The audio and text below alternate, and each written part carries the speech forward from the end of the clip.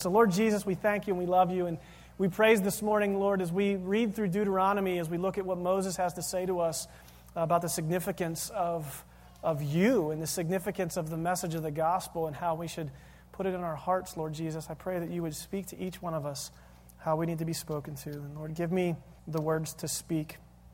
It's in your name we pray. Amen.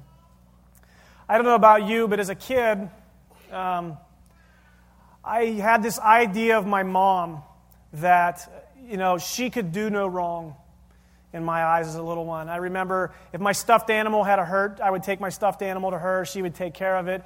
And I remember as a young kid, my mom knew everything. I trusted her no matter what the circumstance was. If I got in a fight with a kid in elementary school, I'm going to tell my mom. And mom would make everything okay.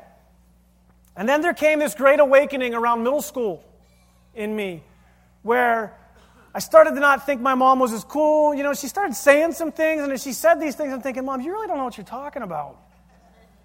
And so there was this awakening in my mind that in around 7th or 8th grade, I discovered this thing called girls, this new concept called girls. And so as I discovered girls, my mom started to become icky to me.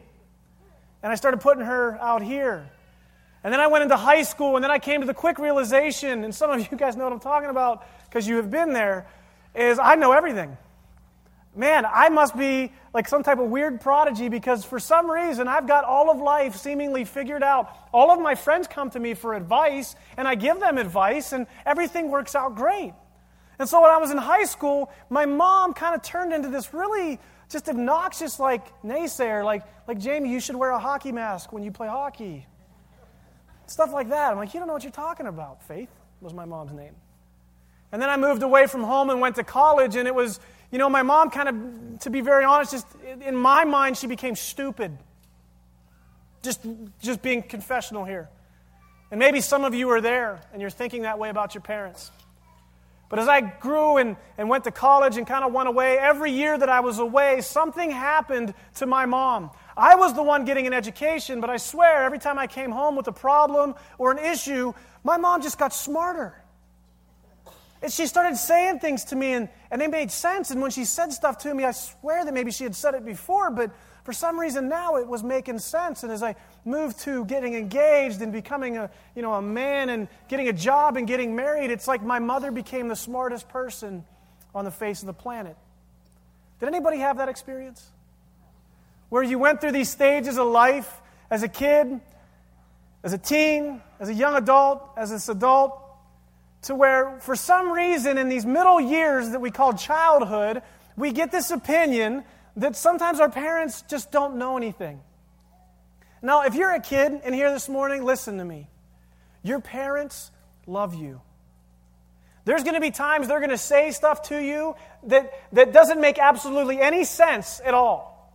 That you're going to think, what are you talking about? Those people don't mean to hurt me. That doesn't want to happen. And you're going to think they're completely wrong and that they're just being judgmental and that they're just being harsh and they're just being mean. Listen to me, guys. I've been there, and I'm going to tell you right now, it's not always the case. The reality is our parents have been places where we're going, and they don't want to see us make the same mistakes that they made. Right, parents? You can clap for that. That's okay. And so I want to make sure that we're all on the same page. Teens, your parents love you. Because guess what, teens? Your parents used to be you. And now they're in their mind going, I wish I had listened to my mother. I wish I had listened to my father. Amen? Amen. How many of your parents got more intelligent as life went on? Here's the reality of it. Nothing changed. We changed. We changed. Because we live in a society that tries to teach us values. We live in a society that tries to teach us a worldview. But the reality of it is there's only one worldview. There's only one reality that we need to hear about, and that is of God. Listen to me, parents. Listen to me, grandparents. Listen to me, godparents, aunts, uncles, people who have kids in their neighborhood that you look after. Society does not care about your children. The government does not care about your children. You and you alone have been ordained by God and have been given the gift of God of children, and nobody will ever take care of or love your child the way that you're supposed to take care of and love your child. As much as a youth pastor, I want to say we are here as a church to come alongside of you as a family and teach the concepts of God. I am not responsible for educating your child, hear my heart, on the things of God. You are. You as a family are responsible for teaching your children about life. Amen? About 6 months ago, in the month of April, there was a famous newscaster and college professor that actually had the gall to come out with this whole campaign called the Lean Forward campaign. And they were making statements. I do believe it takes a community to raise children. But I'm going to tell you right now, my children do not belong to any community other than the community of my house. No one will care for my little Beckaboo the way that I do. No other man will look after her purity, her innocence, the way that I do. And I have a responsibility as a father to step in for her. There was this movement and this campaign that we should fund this education in a different way, and because the reality of it is this group of people were saying that your children don't just belong to you. In fact, that's been a problem with our society. They were saying that your children, in fact, belong to the community. They belong to the government. They belong to the state. No, they don't. And until the state comes and beats down my door, they're my children. I love them. I take care of them. I want to see what's best for them. And that is not just the book of Kendrew speaking. That is the Word of God speaking from the very chapter and from the very verses that we read today. We live in a country where all too often we set aside our responsibilities to different organizations, to different places, and then we get frustrated when our kids aren't being brought up in the ways of the Lord or they're turning from God. The question I would ask you this morning, are you teaching the gospel in your home? Are you teaching the Word of God to your children? The youth ministry and the children's ministry in this church, we are here to be an ally for you in that. But that responsibility is on you. Let me read to you from the book of Deuteronomy. If you have your Bible, go ahead and turn there. It's found in Deuteronomy 6. Deuteronomy 6 gives us a very clear definition of what the role of the mother and father, what the role of the grandparents, what the role of the aunt and uncle, what the role of everybody is. This is a great passage because last week we actually talked about honoring thy mother and father, and some of you really dig that, huh? You went home and reminded your children that they were supposed to honor you. But one of the things we talked about is when we honor our mother and father, part of that is obedience, but part of that is also being an honorable mother and being an honorable father, right? And so this morning we see Moses in this moment where he's talking to the people of Israel. He's saying, listen, God just gave us these commands, these 10 commands, these 10 commandments. And the one we focused on last week was the 5th commandment. And I'm going to tell you right now, as a kid, I was not a 5th commandment kind of guy.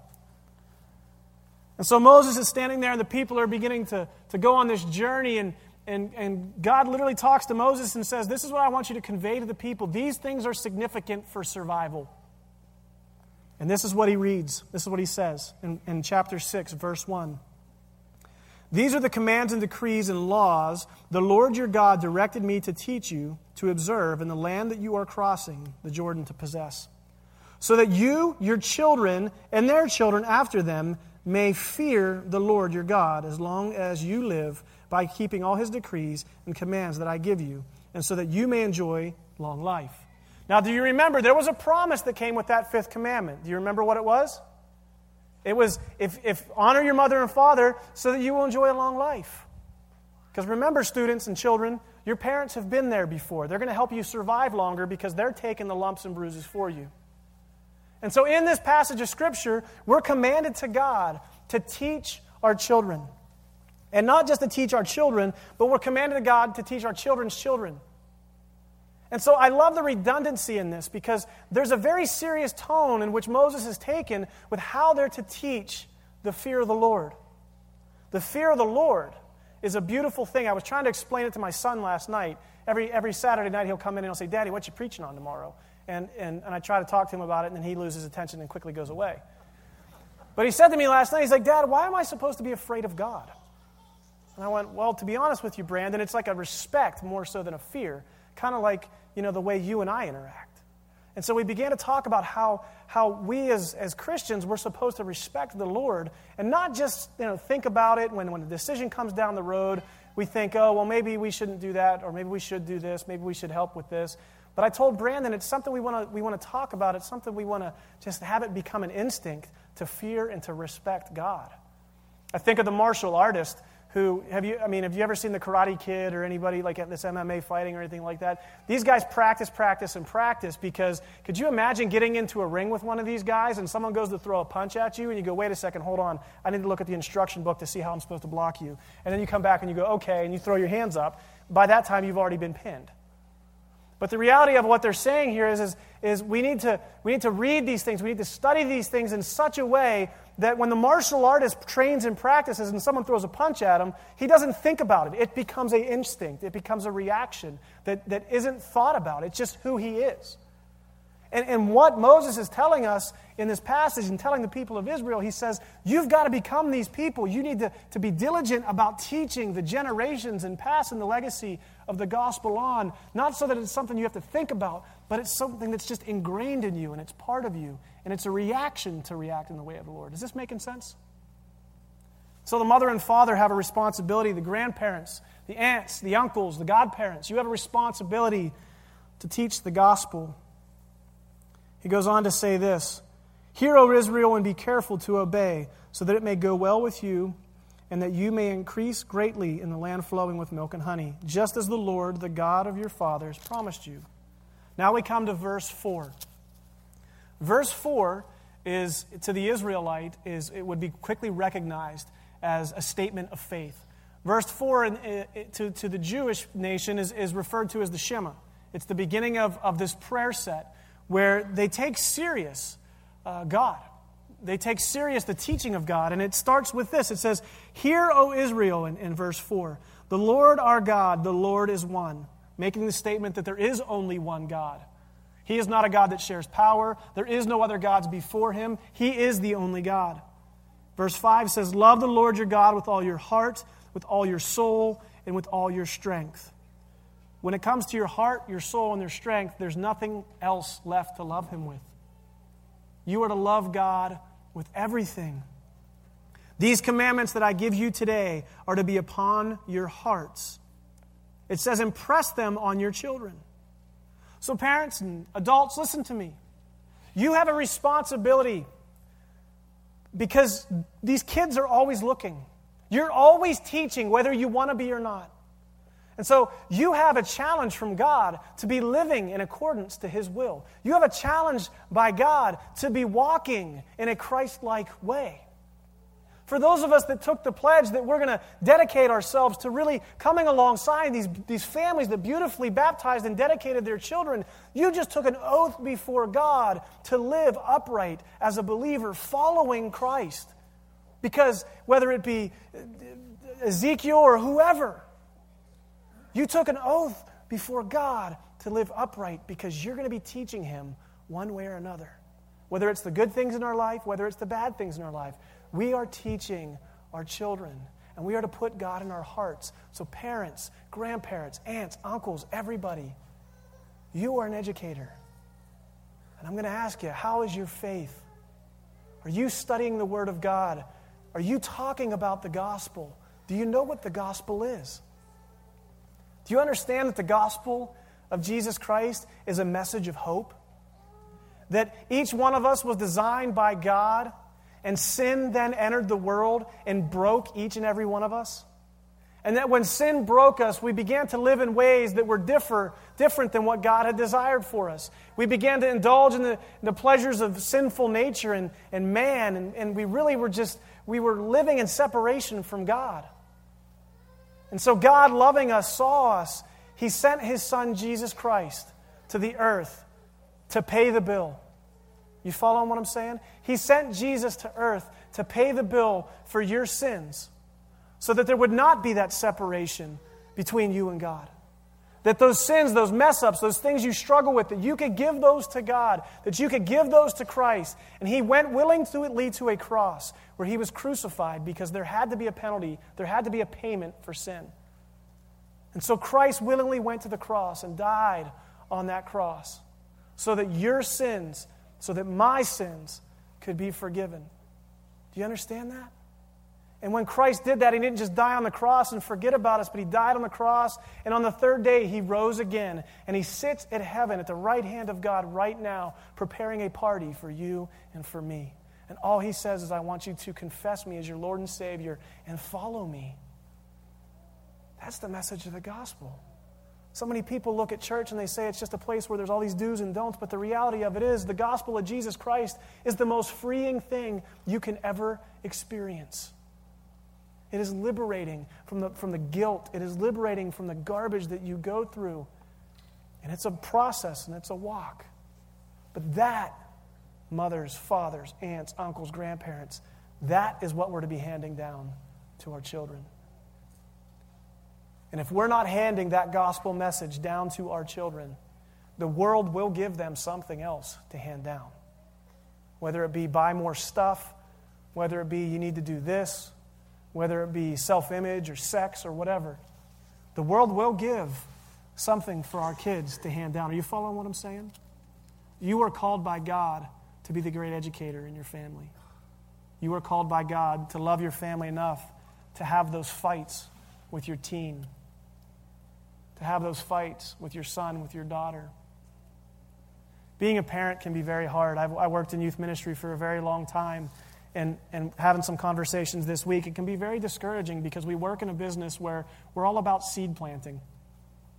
Youth ministry is a beautiful thing, but the reality of it is we share the gospel with these kids, and we come alongside of families, and we pray that we're helping to raise these kids in the way of Christ, but a lot of them will walk away from their faith for a period of time. And the reality of it is we're planting seeds in these kids that we may never see the harvest. And it's discouraging, isn't it? And I'm going to tell you right now, you as parents are in that boat where God has called you and challenged you to be parents who live a gospel life. He has commanded you to teach the Word of God to your loved one. And I'm going to tell you what, some of your kids have not followed, right? Some of your kids have strayed away. Let me keep reading here, and then I want to share another verse with you. Verse 5 says, "These commandments I give to you today are to be upon your hearts. Impress them on your children. Talk about them when you sit at home and when you walk along the road, when you lie down and when you get up." Do you think he's being redundant? Do you think he's purposely making a statement here that we need to constantly be in conversation about God? We need to constantly be in conversation about the things of Christ? Do you think it's enough to have one conversation with your kid about substance abuse? Do you think it's enough to have one conversation with your kid about the birds and the bees? I'm going to tell you as a former kid, it's not. Repetition, repetition, repetition is so important. And Moses is telling us right now in this whole Shema prayer that he's giving us the command that we're to, when we sit down, when we wake up, when we walk, when we talk, when we're sleeping, when we're swimming, whatever we're doing, we're to constantly be pointing our children back to the gospel message. He continues on by saying this. He says, "Tie them as symbols on your hands and bind them on your foreheads. Write them on the door frames of your house and on your gates." As they were leaving, he's saying, write these things down, write these commandments down. Constantly have them in front of your kids. Something we do with youth group kids in recent passes, we've had them put notes on the mirror in the morning so that when they see them, it'll remind them of Scripture. I don't think God takes lightly this. He desires for us to constantly be in communication with our children. He desires for us to constantly be talking to them about the gospel, because the reality of it is each one of us is going to need to hear the gospel on an average of about 7 times before it even begins to sink in. That's just like one of these statistical average things. Now, could God nail you on the first one? Absolutely. God can do whatever He wants, because it has nothing to do with what we do, but it has everything to do with just relying on Him. We are commanded by God to rely and to teach and to teach and to teach and to teach. You know, there's a commercial that's on TV right now where the little girl is sitting at the dinner table with her brother, her mother, and her father. It's a car commercial. And you see this little girl, and all of a sudden she has this real masculine voice. And she's like mouthing these words, and it's clearly a man speaking, but he's talking about the deal that he got on his car. Has anybody seen this commercial? See, wouldn't it be awesome if you're preaching the gospel to somebody and your kid's sitting over in the corner mouthing it because he's heard it so many times that it's just there? That's a little bit of a ridiculous analogy, but that's where we're to go. And students and kids in this room, if your parents say the same things over to you over and over and over again, maybe you should listen. Because the reality of it is they love you more than you'll ever know. Maybe when you have your kids, you'll understand a little more. But your parents love you, and they want you to know the things of God. As I was saying earlier, sometimes we teach these things. Sometimes we do everything the Word says. But yet the kids wander. As a youth pastor, I've seen this over and over again, where I have these conversations with parents 5 years down the road from when their kid graduated high school, and they seem like their kid is just wandering from God. And they're heartbroken, and they're weeping, and they say, what did I do wrong? Why am I a bad parent? And I look at them and I say, you're not a bad parent. You're doing exactly what God told you to do. God told us to be faithful in teaching and living the gospel. Whether your child accepts that or not is not your responsibility. It's on that child. But we do have a promise from God, and it's found in Proverbs 22:6. And some of you know this because you're living it. It says this, train a child in the way that he should go, and when he is old, he will not turn from it. We have a promise from God that whether our kid is straying now, or maybe you're that kid straying now, we have a promise from God that if we do what we're told, if we are obedient to Scripture, and we teach that gospel message, and we hand that legacy down to our loved ones, you may never see it, but I promise you this, one day they will return to it. And God bless those of you that get to see that moment, and God bless you that don't. But we have to hold on to that faith. We have to hold on to that promise that God gave us, that we're to be overzealous when it comes to teaching the gospel. Now, we shouldn't beat our kid over the head with the Bible, but we need to be teaching them the commandments. They need to be learning and understanding what they believe and why they believe it. And that we as a church are here to come alongside you, but it is your responsibility as a family to love your children in that way. Can I get an amen from anybody on that? We've been talking about the ideal family for the past several weeks. And the reality of it is you're all messed up. So am I. Amen. We're all messed up. And you want to know the truth of the matter? That's actually the ideal family. Because God meets us where we're at. God wants us where we're at. He loves you as much now as He's ever going to love you. He just desires for you to let go of the sin, to let go of the things, and to follow Him and pursue Him and love Him. Your family may have issues. You may have communication problems. There may be all kinds of things going on in your family. But I want to challenge you this morning to look at your relationship with God. Look at your relationship with God. And I'll ask this question. Is it where it needs to be? Because the ideal family is a messed up family that just needs Jesus. Amen? Let's pray. God, we love you and we thank you. We thank you for that promise, Lord, that one day those children will return to it. I think of my poor mother and the goodness that my brother and I put her through. I thank you for the arguments, the fights that we had, the temper tantrums that I threw that she just wouldn't accept, Lord, and she drugged me to church. I thank you for being grounded when I was out of line. I can think there's so many of us in this room right now who are thinking that same thing. We're so thankful for those parents that just didn't quit on us, God. We pray for the grandparents. We pray for the aunts, the uncles. Help us, God, to live alongside of one another in obedience to you, and give us the strength to be the parents and the loved ones that we need to be. It's in Jesus' name we pray. Amen.